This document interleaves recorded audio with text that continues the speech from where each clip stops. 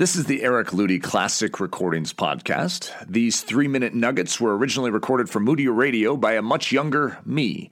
And though this material may be a bit dated, the truth package within it is still relevant today. I hope you enjoy it. A gloom has settled over our precious country, a pall of discouragement. With the economic woes and the moral erosion evident within our nation's fabric, many Christians seem to have jumped aboard the woe is me ship and are setting sail for the miserable island of self-pity. But I say, fellow Christians, this is our time to shine. In a time of crisis, we as Christians are supposed to rise up as the compassionate strength for those that are weaker and without hope all around us. As Paul the Apostle so eloquently stated in the book of Ephesians, our God is able to do exceedingly abundantly above all that we ask or think, according to the power that worketh in us. Our God is big, He's powerful, He's majestic, and He's capable of making our feet to stand even when the entire world around us is crumbling. So here's some food for thought that's sure to bring a smile to every believing soul. And by the way, this isn't my opinion. This is simply what God says in His Word.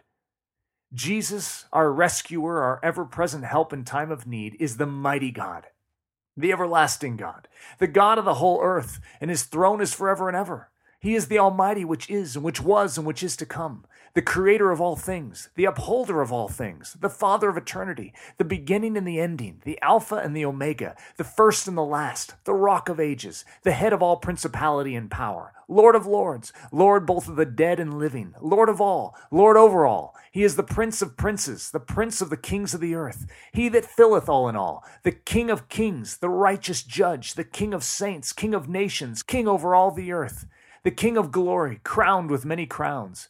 And He sitteth King forever. Before the mountains were brought forth, or ever He had formed the earth and the world, even from everlasting to everlasting, He was God.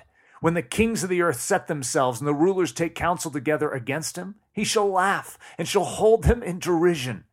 And in the not-so-distant future, our God will return to bring terrible judgment to the nations, and His feet shall touch down on Mount Olivet and see it divide asunder. And every knee will bow and every tongue will confess that He is Lord.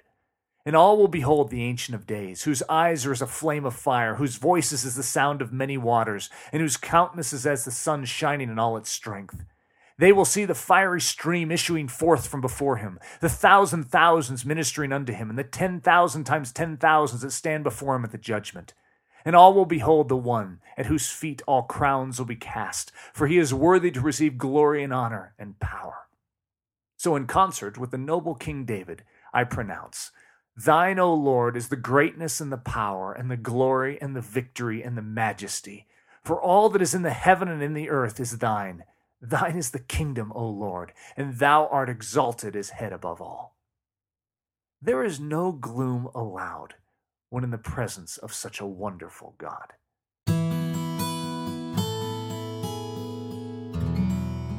We hope you enjoyed this classic recording. This podcast was brought to you by the creative team at braveheartedchristian.com. For more information about me, Eric Ludy, or to view the transcript of this podcast, please visit ericludy.com.